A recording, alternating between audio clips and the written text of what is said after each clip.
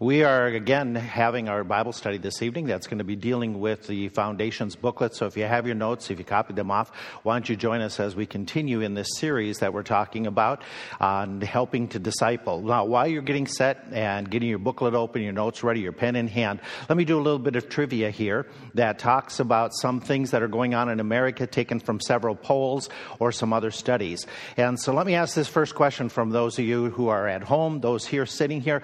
What are America's favorite sports? Baseball. It's going to be up there. Baseball, football, soccer's going to be there. Basketball will be there. Field hockey is not going to be there. NASCAR will be there. Golf will be there. You got pretty much all of them. Motor racing's number 9. And this is in the order of the popularity in America, which I do not understand, number 8, pro wrestling. But it's up there. Here's one for you. What are America's favorite ethnic restaurants? Italian will be up there. Mexican's going to be up there. Chinese will be up there. What's that? Indian. Thai. No. That was Vietnamese was the last answer. Any others? Canadian is definitely not up there. Indian, Spanish, Thai, French, Greek, Japanese, basically sushi, Italian, Mexican, and number 1, ethnic restaurant, beyond American. Chinese, number 1. What do Americans buy most often when they go grocery shopping? Chocolate is not up there, okay? Bread is going to be one of them. Milk is going to be one of them. Okay? Toiletries, it's not going to be listed up there. Okay? Soda is going to be up there. Okay, water is not up there, but chips are. Here we go. Cereals are number 8. Frozen dinners are number 7. Cheeses, salty snacks, beer is number 4. Bread, milk, and number 1, greatest amount of sales in grocery sales. Anybody have an idea? It's going to be sodas. Sodas are purchased the most. What states do most Americans want to visit? And Pennsylvania is not up there, especially at this point. North Dakota is not up there. Colorado will be one of them, I believe. No, Maine. Hawaii. Out of the catacombs, John finally speaks and gets one. Florida will be up there. New York, I believe, is up there. In the top view. Maine is not up there. She already said that. Texas, I believe, is up there. You've not hit number 1 yet. Which one? Wyoming is not up there. Alaska is not up there either. North Carolina was 9, Massachusetts 8, Oregon, Texas, New York, Hawaii, Colorado, Florida, and number 1, California. Now let's take the cities. What cities are considered the most popular places to visit? Chicago is a yes and a no here for a vote. What'd you say? Yeah. Well, if you want to get into crime, go to Chicago. New York City will be up there. L.A., I believe, is up there. Yes. San Francisco is up there. I don't think Miami. Let's do them. Boston, Portland, Denver, San Diego, Seattle, L.A., Honolulu, San Francisco. Number 1 is New York City. Is up there. What are Americans' most favorite hobbies? Binging on TV. I don't believe is up there. What's that? Woodworking. What's that? Woodworking. What's that?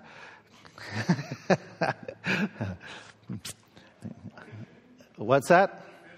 Fishing is suggested. Any others? Hunting is suggested. Cooking, scrapbooking. You have any from home? Here's what they said. Watching sports. There's your binging. Doing something with health, fitness, playing video games, traveling, reading and writing, cooking, music, doing something with music. And number one favorite hobby was, which I don't understand this one, gardening. Anything I would try to grow would be dead. What are the largest denominational church groups in America? The top four. Roman Catholic. Okay, this is, no, Presbyterian is not going to be up there. Okay. Lutheran was suggested. Any others? Episcopalian. Here's what they have. Mormons. United Methodist. Southern Baptist. Number one is Roman Catholic. Now, let's take those who would be put in by the surveys, the Protestant groups. What are the largest? Obviously, the answer is the first, number one should be obvious from the last question. It's going to be a number. Baptist would be number one. Presbyterian suggested. Methodist suggested. Methodist should be there since they were there before. Presbyterian is number 6. Lutheran is 5. Pentecostal, those who associate in that form, is their Methodist, the second largest group. That is the group that calls themselves non-denominational or independents. And then the Southern Baptists, those who are number one. Here's an important question. What are the fastest growing religious groups in America right now? Everyone that we've listed up to this point are seeing a plateau or a decline. What are the fastest two groups that are growing where people are saying this is where they fall in?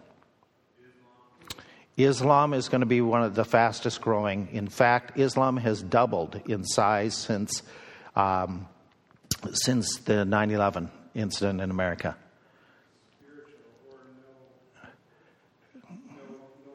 No affiliation is the fastest growing group in America, the largest group. And in age-wise, somewheres right now, statistically, those that are under the 35, statistically, 27% are claiming they are no longer church-affiliated, which gives us the trend and the reason. That's it, thanks. Gives us the reason for why we want to be doing this Bible study. The Bible study is the idea that we need to be reaching out to people because we're living in a culture that is becoming very quickly, or has been, but now is absolutely putting itself in a non-Christian environment. We are the world's mission field right now that has people coming into America. We need to be reaching them. So that's why we're doing this study, because we realize we have this task to do, and the task is getting harder. Therefore, we need to be better trained in making disciples. And that whole idea is try to reach out to an individual, to a person that you know, share with them, talk with them, try to give out the gospel, and no longer make the assumption that most people have a basic understanding of Bible truth. That's not the case. A lot of people don't understand sin concept. They don't understand much about Christ because many are growing up in non-affiliation. They aren't even going to churches. They're not hearing anything about the word, even if it's distorted. They're not even hearing it. So Bible ignorance is growing and abounding here in America. Therefore, we need to make sure that you are Bible knowledgeable. And our goal in this is twofold: help you to have a better understanding of Scripture, basic Bible truths, so you give an answer to those that ask you the reason of hope,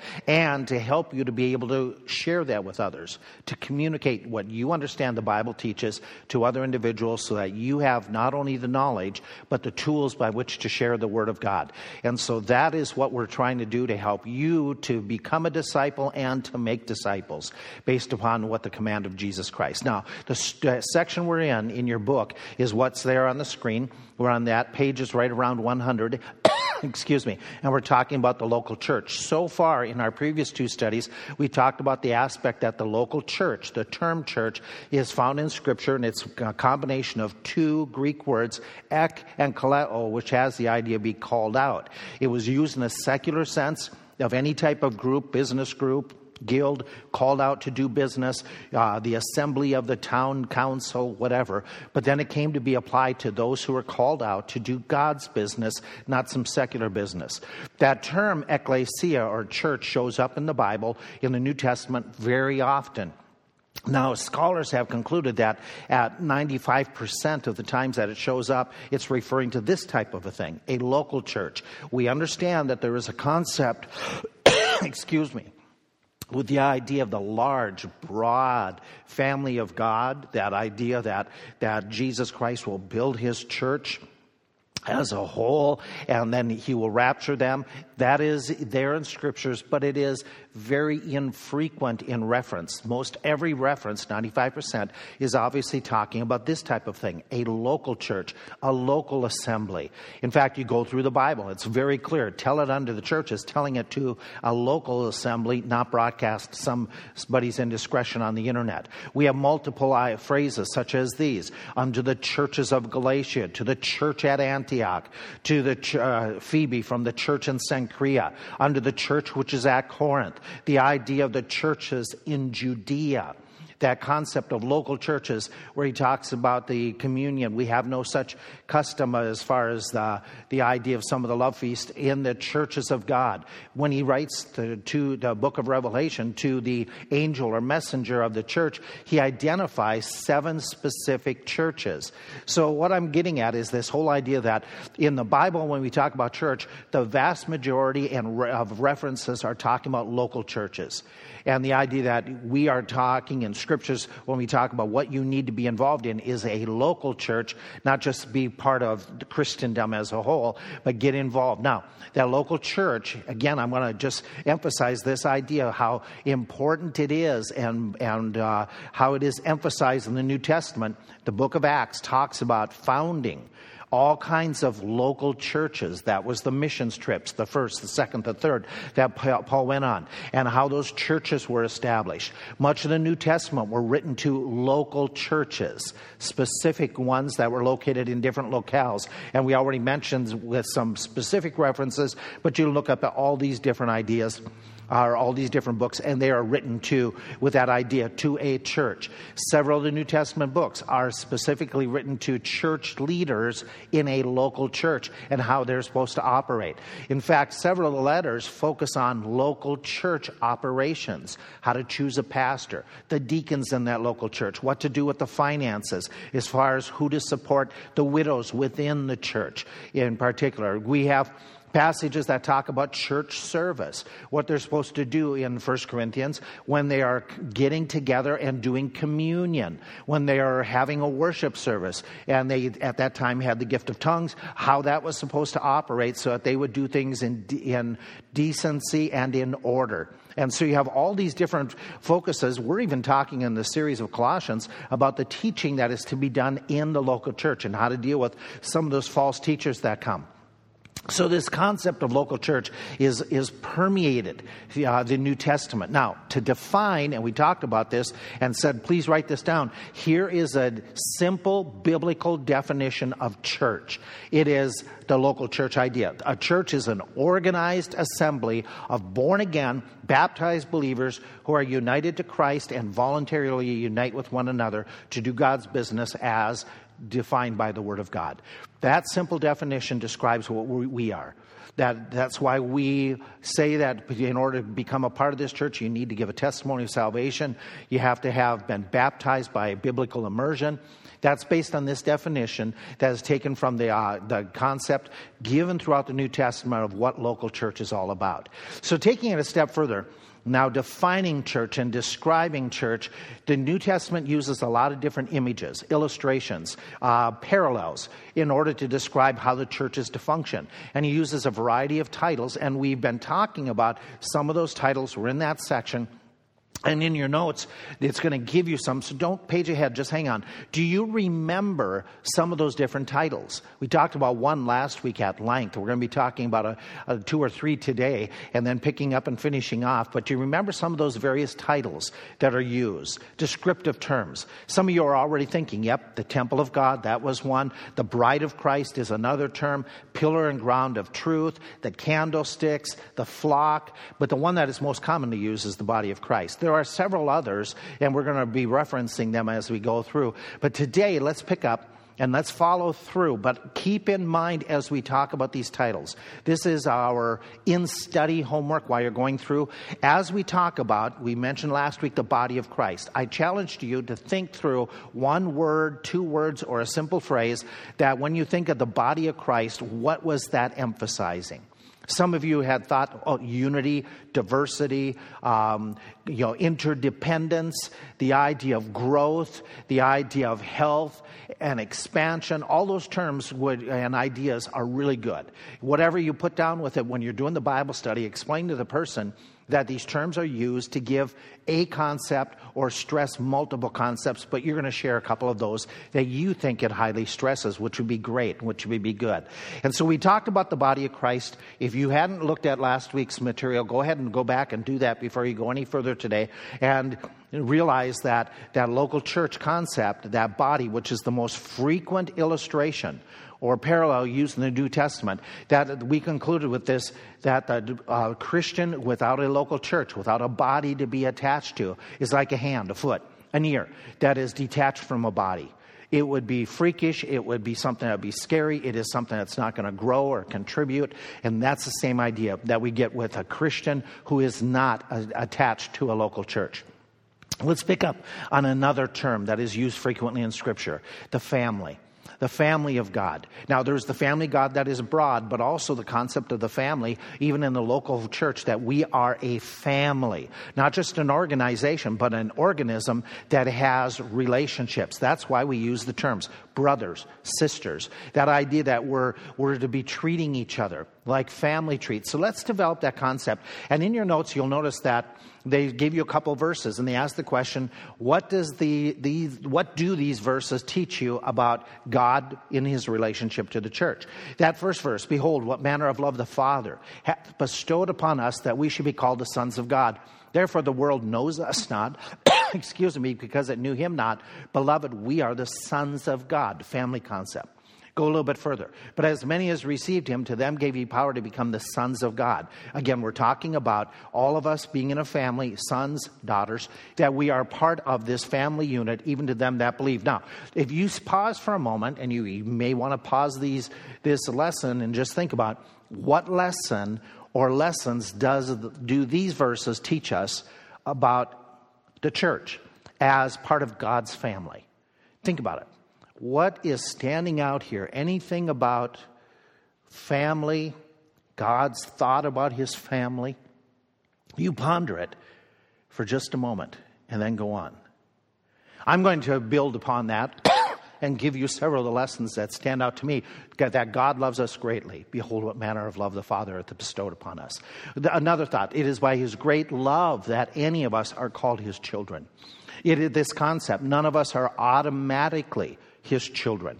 Those that believe on him become the sons of God. That idea is that we weren't prior to our born-again experience. Only those who believe and receive Christ become the sons of God.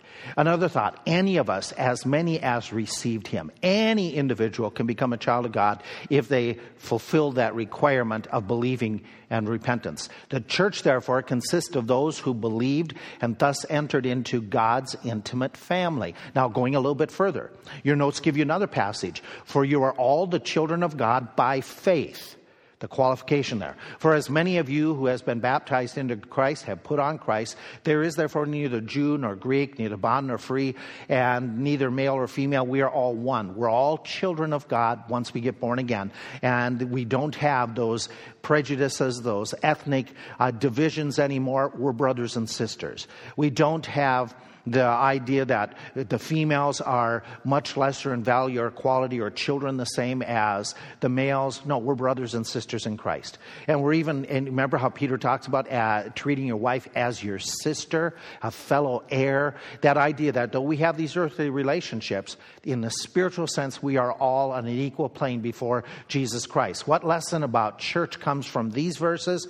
Again, you may pause, think about it, or just continue with me. Here's some of the thoughts. When we have believing faith, we are baptized, put into Jesus Christ. This is for all believers, not just a select few. All of us have this unity with Christ, who is our Father, brother. As well, those in Christ are all valued equally. Very clearly emphasizing this family concept that we are all united, and we have this unity not only between us and Christ, but this unity between one another, a family concept. We go a little bit further in your notes. He talks about that we might receive the adoption of sons. Because we are sons, God has sent forth the Spirit of the Son in our hearts, so we can cry, Abba, Father. Wherefore you are no more a servant, but a son, and if a son, then an heir. Again, a lot of family terminology. A lot of biblical concept is built upon the culture and custom of that day. And so we look and say, what lessons... Let's highlight one, and then we need to explain culture. And you would want this information to explain and to develop to those that you're doing the Bible study with. This is very, very important, because our American culture doesn't quite have this idea of sons and adoption the way the ancient Near Eastern culture did that Paul was writing about. Believers are adopted into God's family. Let's go back. Let's remind ourselves about their culture and how they operated and what he's getting at. In the ancient Near East, the A&E, their codes for adoption, it was a legal process whereby parents would make someone their legal guardians. This could include even your biological offspring, that you would still have to adopt them legally. So the adoption was necessary in both the Greek and Roman society. And this would be adopting your own child so that they are now legally your heir, or you could be adopting somebody else and making them into your family. Again, our concept of adoption is different. We think adoption in the fact of somebody outside of our family coming in. But in biblical days, it could also include those within your biological unit. Prior to adoption, even the biological children had no legal standing. They had no legal rights. They were on the par of a household slave. In fact, in many of these ancient cultures, at times the children, the offspring, until they reached the age of adoption, until they were legally adopted, they were even in the times of meals, in the times of some of their care. They were taken care of. They were with the servants. That's why he talks about in this passage, you are no more servants, but heirs. Why? Because you were adopted. You were elevated to a new relationship. Once adopted, they had greater access. Then they ate regularly with the parents. Then they as well became the legal heirs. So back in Bible days, adoption was very, very, very important. One of the shows that many of you are familiar with that was a classic is Ben-Hur. And in that whole story, you remember how it all talks about that Judah Ben-Hur, he was accused of trying to harm the Roman leader, and therefore he was taken away from his home in Jerusalem. He was put in a prison ship for several years, and while he's on that prison ship, he's involved in a naval battle as one of the rowers. And the story develops that the admiral upon the ship who is in charge of the ship, where he is one of the rowers, they crash. The admiral's thrown into the water. Ben-Hur jumps into the water, rescues that man, and saves his life. As a result, that man's Navy had a great victory. They get picked up in the water a day or so later, and that man now ends up going back, that admiral, to the city of Rome. They have the huge parade, and he's able to have somebody with him in his chariot, and he picks Ben-Hur, who had rescued him, the slave to whom he owed his life. And in the story as it unfolds, he adopts Ben-Hur. And as a result, Ben-Hur is elevated in Roman society, that he is now the son of the proconsul, that he's given a ring. He's able to go back to Jerusalem with authority, with power, because he's been adopted into that noble Roman family. That is very cultural. That is very much what is being talked about in the book of Galatians, that somebody could be a slave, somebody could be an outcast, but then they could be chosen to be adopted. And once they're adopted, they are on this new plane that they are in fellowship with that person who's adopted them. And so taking that concept, look back here, that we might receive the adoption of sons. Not only are we born into the family, but we're elevated as legal heirs. And because you are sons, he has sent forth the Spirit of the Son into your heart so you can cry, Abba, Father. Remember? Close fellowship once you're adopted. Wherefore you are no more a servant. Remember, the kids were on that par. They even ate with the servants. But you are now a son, a legal heir. And if a son, then an heir with God. This is an important concept. Something that God does for us, not something we can do for ourselves. And as a result, we're elevated to be heirs of God. We are in this permanent position that allows us to have an intimacy with Christ, with God the Father, that we can say to him, Abba, Father. What a phenomenal thought. Now, we go a little bit further. Behold, what manner of love the Father hath bestowed upon us, that we should be called the sons of God. John is just amazed by this. He is really impacted. And so he's awed by that fact. Let's develop this a little bit further. As you look at 1 John chapter 3, you see John's impression, his thrill, his excitement. But what influence then should being part of God's family, how should that influence the way we live? Well, we were looking at John chapter 3, verse 1. Let's look at 2 verses later. 2 verses later in your notes, we have it quoted. And every man that has this hope in him purifies himself as he is pure. Which means that since we are God's children, what should we be doing? What should we be doing? Think about it. You may want to pause and write down some thoughts. Let me give you some of the thoughts that came to mind. We should live to please our Heavenly Father. As we in this life, we try to please our earthly parents. This living to please our Father involves pure living, with Christ as our example and standard for personal purity. This effort of life to live a pure life is something that should be in every believer's heart and plans and purpose. This effort to live a pure life is a present reality. He says very clearly that every man that has this hope is purifying himself. It's not something that he's thinking about doing later, but if you're truly a child of God, what that does is that motivates you to have purity right now. And not only right now, but keeps on purifying even as Christ is pure. So having been born into the family of God, adopted into the family of God, which, by the way, those spiritual activities, the birth and then the adoption, they come simultaneously with your born-again experience and at that moment. So all of that has impact on how we live afterwards. For those who say that, all you have to do is call upon Christ, then you can live any way you want. That's not true in the spiritual realm. As a child of God, you want to change. You want to become more Christ-like. That is one of the evidences of true salvation. So we have that concept of family. Now let's talk about it a little bit more. How would that look like in interaction with one another? A biblical concept that we are brothers and sisters in Christ, then how does that play out when we get together as a local church? Well, let's back up and let's do it this way. Let's take our families in 2020 and let's talk about how our families interact with one another. And that'll give us some parallels of how we should treat one another. So thinking about it, how would you fill in the blank? Family members do what or treat other family members how? What would you put in there? What kind of phrases? As a family member, we blank one another.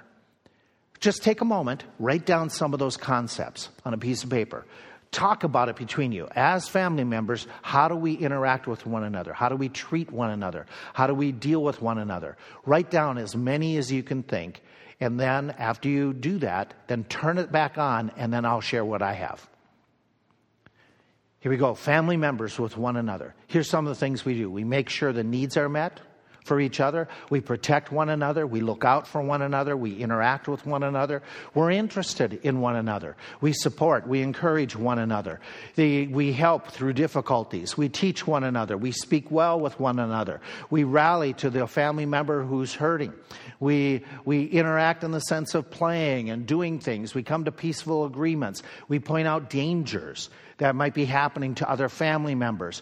We rebuke when needed as family members. We love other one goofs up, we still love. We may tease, but we still love. We forgive one another. We hope for the best for our family members. We listen to one another. As well, we pray for one another. Now, you may have other ideas, which I'm sure are excellent and good, that could be added to this. But let's take this and say, this is the way, theoretically, family should operate. How does this translate, then, into our relationship as church members?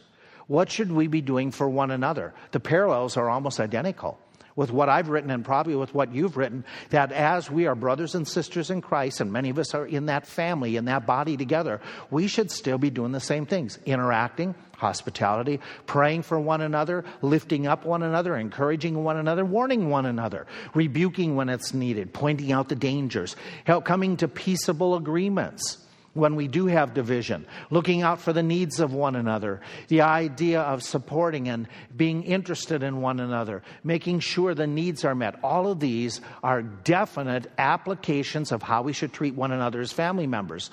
So let's take it a step further. Again, you're doing a Bible study. You're talking with a younger believer, somebody who may not really have matured much in the Lord. Okay, let's see if we can find some parallels. How do older family members treat younger family members? Let's talk about your family. The family members, what do they do with the younger ones? What do the parents do with the kids? What do the older siblings do with the younger siblings? Think through. What are some ideas? Again, if you want to pause, do that, and then write some ideas down, and maybe even as a family, talk about this, how we're supposed to, what the older are supposed to be doing for the younger, and then come back, and I'll share with you some extra thoughts. Here's what I have. They should help to teach what is good. They help teach what can hurt. We warn, even as parents, we warn the little ones about those things that are dangerous. We help meet basic needs. We protect them from bad food. We teach basic skills. Even as my family was growing, the older siblings would help even in some of these areas with their younger siblings. They encourage, they challenge when they do wrong. They give them a good example. They keep an eye on them. Even while they're playing, they give them help with chores and tasks. When there's somebody who is fearful, they come by. That older person, the parent or the older sibling, they can provide that comfort. They occupy them to avoid trouble. They assist with homework, learning. They tell stories to help teach them truths. They take time to patiently instruct. They warn about bad friends. We can go on and on and on about this. But let's shift the parallel and say, okay, what does this mean for you and me with younger Christians? And so we say, okay, the church with young believers, the older believers, like many of you, what should you be doing for the younger ones? Hey, you should be helping with some of the basics. Challenge when they do wrong. Protect them from something that's dangerous. Tell them stories to help them to learn truth. Warn about different friends. Take time to instruct. Occupy them. As well, give them help with chores and tasks that are overwhelming or impossible for them to do. This family concept has very, very practical application of how we're supposed to interact and treat one another. So let's ask this question, which is an important question. Why will a genuine family spirit or atmosphere, why would that attract others to the gospel of Christ? Why would unbelievers want to have what we have if we're acting like a real family? Would that impact them? Would that appeal to them? I think absolutely, because the Bible says, by this shall all men know that you are my disciples, if you love one another. Okay, how does that help us to reach out to other people? How does that impact others who may come in and visit? And if they see and sense a true family relationship of loving concern and support, will that attract them? And why would that happen? Because they'll find and feel acceptance, because they will find help that is needed in their life, because they will feel helpful and have a purpose in contributing to other people's lives. They will feel like they can make a difference, that they can have an influence. They'll feel like someone has their back no matter what is happening. They will find hope. This family concept isn't just theoretical, it's supposed to be practical. And so what it comes back to is you and I looking around and saying, who might we minister to? Who of our brothers and sisters might be younger in the Lord, but we can reach out to, we can help, we can give some assistance. And so that idea of family is very important. A Christian without a local church, they're like an orphan. An outsider without a family. Somebody who's left all alone. You need a local church. You're doing the Bible study and you're going to say to that individual, they need to be involved in a local church family atmosphere. Now, stop and think about family. What thought, as we've gone through this brief study, what thought or thoughts, words might you put in here and say, okay, when it comes to being called family, that means to me the local church is what? You have some thoughts? You have some ideas? I put down these things, and you probably have much better ones than I do. It means it's a place of love. There's a relationship. There's to be a unity like a family. There's supposed to be support. The idea that we're there for one another. The idea that we're loyal to one another. The idea that there's interaction. That's family. There's communication. That's family. There's help. That's family. Watching for one another. That's a family concept. We stick up for one another. Now, you may have other concepts, but in your notes right by there, that title, what would you share with that new Christian, that new convert? What would you share with them that this is why God chose family? He was stressing this concept. What would you write down there? Now, the next concept I want to look at just briefly, yet for today, is flock. That shows up frequently in scriptures, that Jesus used that idea of him being a shepherd and talked about his flock, and there's some in the future who will be added to that flock that he's talking about. And so we're supposed to take our Bibles, and let's do that. Let's take our Bibles and let's head over to the book of Acts. We're in Acts chapter 20, and we're going to read just a few verses, and then we're going to answer these questions. In Acts chapter 20, jumping down to verse 28, and in this section, it is when he is meeting with the Ephesian elders, and he's talking to them about the flock. Jump down to verse 28. Take heed therefore unto yourselves and to all the flock over which the Holy Ghost has made you overseers, to feed the church of God, which he hath purchased with his own blood. He goes on a little bit further. For I know this, that after my departing shall grievous wolves enter in among you, not sparing the flock. Also of your own selves shall men arise, speaking perverse things, to draw away the disciples after them. Therefore watch. Remember that by the space of 3 years I cease not to warn every one of you night and day with tears. And he goes on and gives them some more information. Who gave the shepherds their position of leadership according to verse 28? You see it, you put it down, God did it through the Holy Spirit. The idea, therefore, of shepherds, pastors, it's a good one. It came from God. It isn't a man-made concept that all of a sudden grew in church history. It was God's idea even at the beginning of the church. That God knows that they are important to the flock. Why? Why is it necessary for a flock to have a shepherd? Well, you and I can make those obvious answers right off the way, that sheep need somebody to protect, to feed, to be able to guide. Let's go on a little bit further. To what are false teachers compared to? Well, you look at the text, they're grievous wolves because they're like a wolf who would harm a flock. They would hurt, they would destroy, they would scatter, they would prey on the weak, they would separate the flock so that they can pounce on them. And so they're very, very dangerous. They are using this analogy. From where do many of these false teachers arise? Paul said some are going to come from without, some are going to come from within. That there's going to be even those who were within the body, professing believers, who after a period of time, they became caught up with some of the false teachings. And so within the body, we need to have shepherds protecting from wolves creeping in sheep's clothing. We take it a little bit further. Why is the church in need of continual warning? Well, that's an obvious answer. The false teachers are a real threat, as we mentioned. The false teachers are an ongoing, perpetual threat. That Paul said, I've been warning for years. I did this in the past, and they're still going to keep on coming. These false teachers aren't going to disappear. In that lifetime of Paul, they have not disappeared since then. They are still very prevalent and predominant in many ways, and we still have to be dealing with them. God knows his sheep are vulnerable to the attacks, and he knows there is greater safety in numbers, and they need to be protected by under-shepherds, or the poimen, the shepherd, the term we call pastors. So we go a little bit further. And we understand that when he's talking about the word feed, he's using that word literally to shepherd, from which we get the idea of poimen, we get the idea of pastor. That concept is that we are not only sheep, but as pastors, we're to be protectors. And so, if we were to take our Bibles and look in John chapter 10, and we would find that Jesus Christ is talking about those who are taking care of flocks. And he makes this comment In John chapter 10, verses 11 through 18, about those who are working, he says, I'm the good shepherd, and the good shepherd gives his life for the flock. But he that is a hireling, and not the shepherd, whose own sheep they are not, sees the wolf coming, he leaves, he flees. The wolf catches them, scatters the sheep. The hireling flees because he's a hireling, cares not for the sheep. But I'm the good shepherd, and I know my sheep, and am known of mine. For as the Father knows me, even so I know the Father, and I lay down my life for the sheep.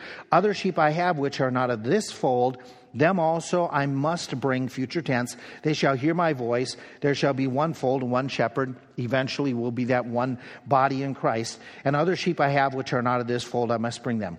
Therefore does my Father love me, because I lay down my life that I might take it again. No man takes my life from me, but I lay it down. I have power to lay it down. I have power to take it again. This is the commandment I received.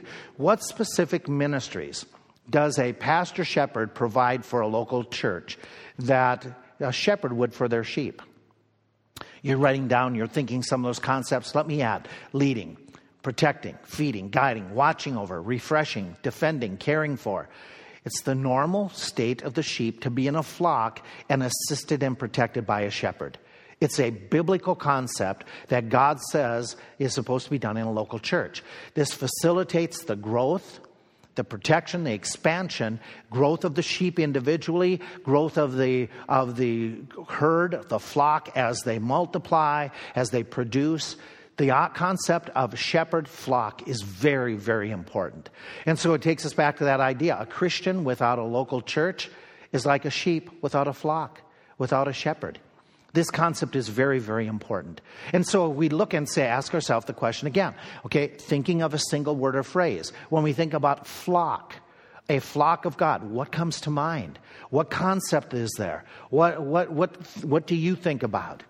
Again, you may want to pause. You may want to write down some answers. Here's some of the things that I thought of. When we think about flock, a need for a group. When we think about a flock, the need of a shepherd. That God has designed that we need them. That I needed a shepherd. I know in my Christian life, when I first got saved, I needed somebody to answer my questions, to guide me, to direct me. And I'm so thankful for the spiritual leaders, the shepherds that God gave me over the years, to be able to help me out, to be able to teach me, to feed me the Word of God that I needed week after week, to be able to sit me down at times and say, hey, you need to grow in this area. You need to be careful of this type of a decision or what you're doing, to get direction at times in making decisions, major life decisions. And so the need for a shepherd is there. The idea of flock, God's care. The idea of a flock, we're needy. Again, you and I understand this because we've heard this enough as we've grown in the Lord, that sheep are not the smartest of animals, that like the sheep, they couldn't really defend themselves. The sheep in the pasture, they don't have natural defenses, like the skunk or animals that can shoot quills or animals that have the sharp teeth. That's not the sheep. They're a defenseless animal. And as we've heard before, they're not considered the brightest of all the animals.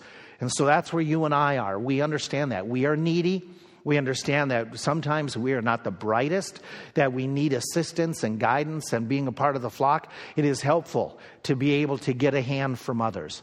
Listen, there are other concepts. I had hoped that I'd have time to do a couple more, but we're going to pause for right now as we've probably exhausted some of your patience, and you've had time for conversation, but take a moment or two and discuss this idea of what it means to being part of a family. How does it mean to be a part of a flock? What does that mean in your reaction and relationship to other individuals? My friend, I hope that as we continue this study, even though we're going at a snail's pace, I hope that it's helping to cement in your mind that local church is very important. That local church is a vital necessity in your life. And even though we're in this interim where we are doing things somewhat live streaming, as soon as we are physically possible, we need to be flocking together again.